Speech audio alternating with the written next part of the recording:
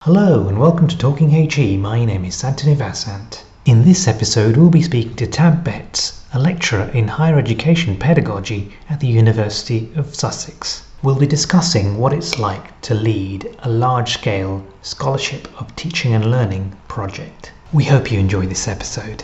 Okay, so my name's Tab Betts and I'm a lecturer in higher education pedagogy. I'm also a learning technology consultant and I co-run the Active Learning Network, which is partly what we're going to be talking about in today's episode, but I'll let you say a bit more about that, Anthony. Thanks, Tab. Yes, I wanted to pick up on the Active Learning Network that you're co-leading, and in particular your large-scale Scholarship of Teaching and Learning project. Can you say a little bit more about that? Absolutely. So one of the things that the Active Learning Network does is it's a community where we share ideas around teaching and learning practice, how to make it more inclusive, how to make it more active and interactive, and we do these collaborative projects. Last year, when we were still in lockdown as a result of COVID-19 pandemic, we organised this global festival of active learning. I believe it's the world's first global festival of active learning, and we sort of themed it around an actual music festival vibe. So what we did is, rather than having kind of a traditional conference, it was we organised it rather than online meetings for it. We had tents. So there were different tents that you could go to, and there were different events in those different tents. And we also had a series of mosh pit activities. So at a music festival, you have like a mosh pit where people are kind of dancing together and kind of pushing and back and forth, and it's a little bit chaotic. And so we wanted to capture that kind of celebratory atmosphere, a kind of party atmosphere, because the world itself was almost the opposite of a fun kind of playful place. It was a difficult time for lots of people, and nobody could go to these music festivals. So we thought, let's do something like that, and we used that metaphor as a way for us to have these collaborative asynchronous tasks that people could sort of contribute to. And the one that I thought would be great would be, why don't we just set up a collaborative document and get a lot of people from across HE to just put in some ideas about active learning. Yeah. So we just started with the idea of ideas for active learning, sent the link out and said, you can put in 100 words of a summary of an idea that people could use in their teaching and learning practice. So that's how it began.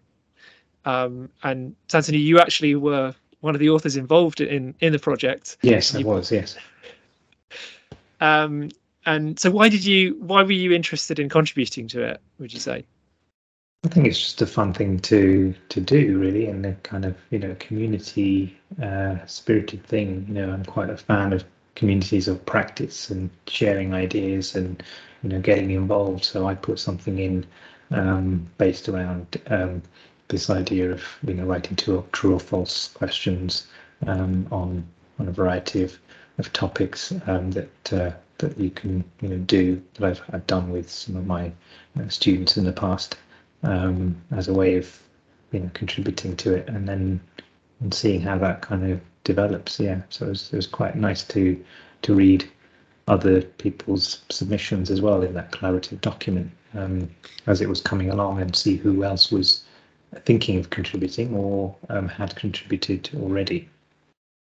Yeah, and I think that was one of the fun things, actually, because it was a collaborative document. You could see it evolving, right, as it was happening.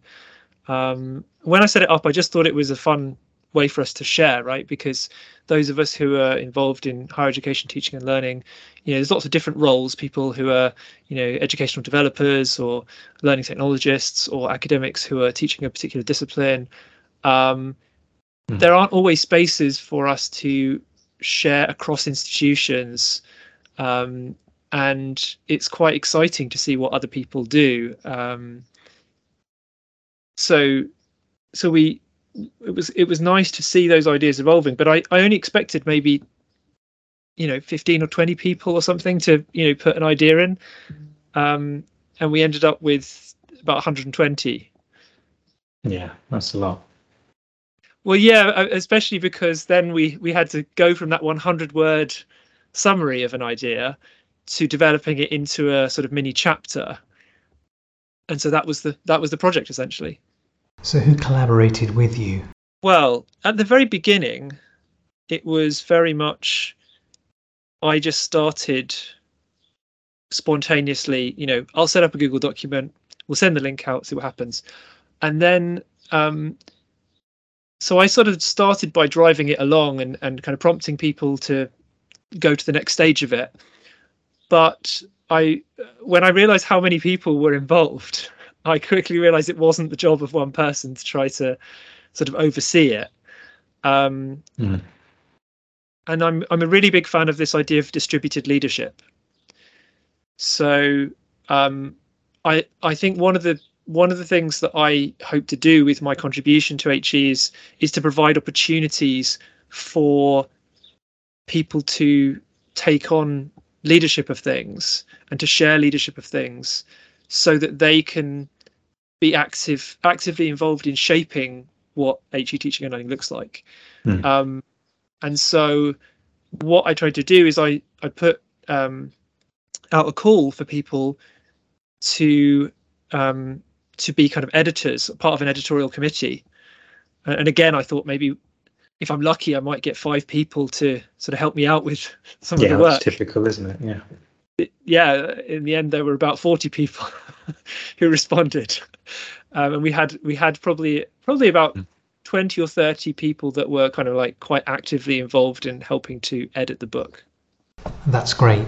What's been one of the biggest opportunities, and what's been one of the biggest challenges of leading a project like this? I'd say that both the opportunities and the challenges were pretty huge, much beyond what I thought they would be. So for me, one of the biggest opportunities was, as you kind of just touched on, this idea of discovery, because it was not only do we get to see such a breadth of ideas from different people, from colleagues, and see them evolving in real time, but also I think it's really interesting when you embark upon something that is inherently uncertain, when you don't know what the outcome's going to be. There's that feeling of kind of exploring uncharted territory, because I'm not aware of another project.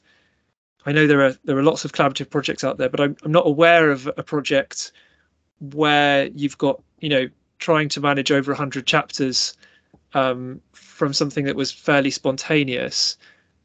None of us who were involved in it had direct experience of managing a publication of that scope. So that was exciting, I think. That's exciting and equally scary, I guess, as well, to some extent. Yeah, so that was, I guess, the sort of opportunity of it, and also meeting new colleagues, because I got to know. I mean, one of the reasons you and I got to know each other a little better was partly through that. Yes, yeah, that's right. And I met countless other colleagues as well. We ended up with satellite groups of the Active Learning Network in other countries. Now we have satellite groups in Greece and Romania and China, and that was something that came out of this project. And in terms of the challenges, it was pretty hard to manage so many people who were contributing simultaneously, and also with varying levels of comfort using online collaborative documents. And as a participant, you probably saw a little bit of some of the challenges that came about as a result of that. Yeah, the emailing of various collaborative documents and templates, and making sure that references were added to the chapters in a particular way, and then we used Pressbooks at Sussex, which is the platform that the book is on. So that was also something that I hadn't done before. Myself hadn't collaborated in that into WordPress-based Pressbook platform. So I hadn't used that before. So there were quite a few new opportunities and learning opportunities for me as a kind of small contributing author to the publication, which was really nice to do, in amongst the day job, if you like. Definitely, and there was a learning curve for, I think, for all of us, so Yeah. for me as well. So like I'm a very, very heavy user of Google Docs, for example, which is the the collaborative tool that we were using, and I'm sure you're pretty familiar with that as well and use it. Yeah. But I've never managed to break it before, and yes, we managed to actually break it, which is I took as a real achievement, because one of the things that I really like about Google Docs is how stable it generally is, and you can always recover things from the version history. But at some point close to the deadline, we had so many people working in the document at the same time, and so much content in that one document, that it just completely crashed, and no one could access it. We thought we'd lost a lot of the information. Luckily, with hours of just refreshing constantly, I managed to get back into the version history and recover it. So that was good. But that was a real challenge, and something I was not expecting to actually manage to push it to its limit. Yeah, no, I think I might be one of the authors complaining to you that I can't actually add my chapter into your publication. That's right. And actually, I think that might have even been the thing that started us talking to each other. Yeah, I believe so. Yes. Yeah. So also sometimes out of these challenges, positive things come out of it too. So yeah. No. How do you think this project will impact on the sector and people's practices? One of the key things is it's about seeing beyond institutional norms. It's about helping people to kind of see outside of just because things are done in a certain way in terms of teaching and learning. Just because you were taught in a certain way, it doesn't mean that that's the only way. I like these kind of very open, inclusive, collaborative projects, because I know that academia traditionally is about producing a very narrow output that is very high quality, that has been kind of peer reviewed, and only the kind of best expertise is included in it. I think that's valuable, but I think it's also equally valuable to be able to hear a diverse group of voices and perspectives, because it can help you to stand outside your own limited perspective. Yeah, I totally agree. Yes, I totally agree. Sorry, yes. Yeah, no. Do you want to say anything about that?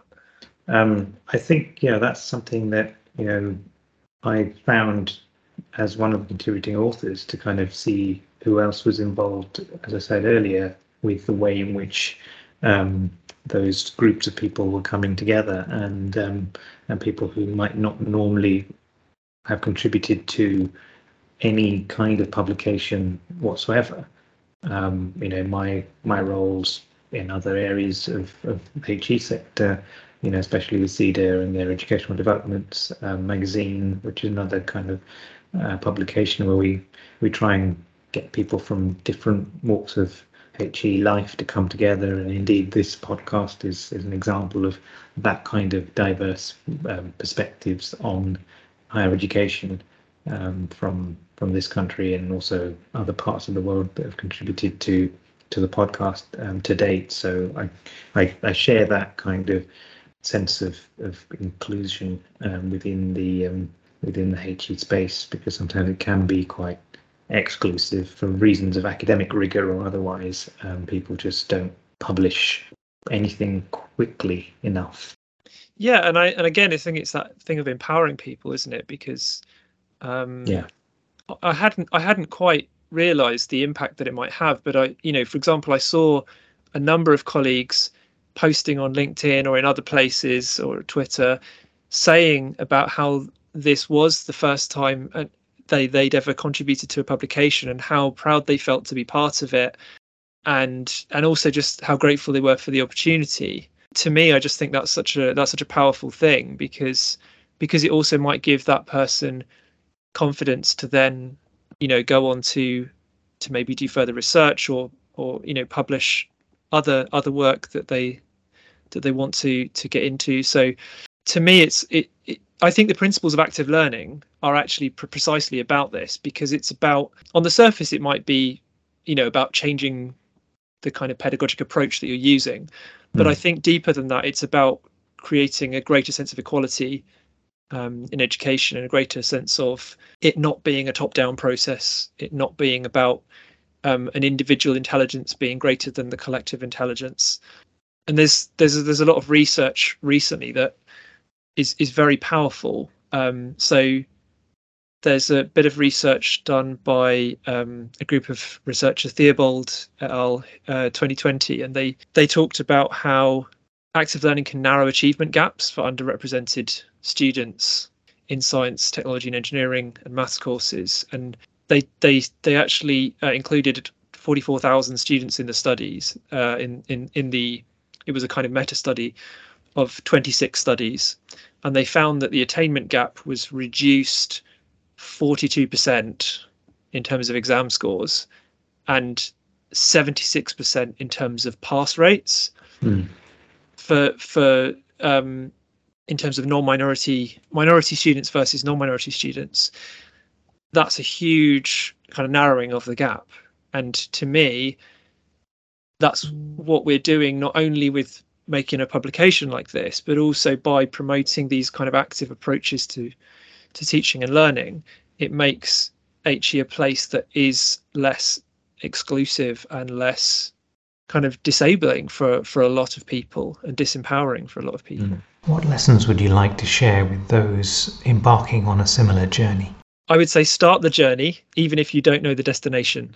I would say ask for help and trust the power of distributed leadership, because people will surprise you how much they're willing to step up, and also what they can do if you just give them a space to do it. And don't be afraid of kind of opening up and introducing uncertainty into the process. If you do try to do a similar project like this, which I thoroughly recommend to anybody, make sure you use a separate document for each chapter rather than trying to get everyone working in one document. Just because, you don't want to break Google Docs the way that we did.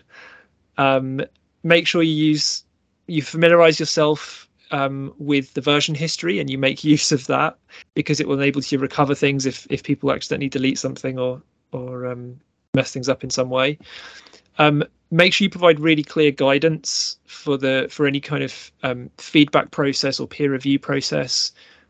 Try to think about how we can move away from this kind of centralized approach to the management of knowledge in academia, and towards hearing more voices and a more diverse group of perspectives.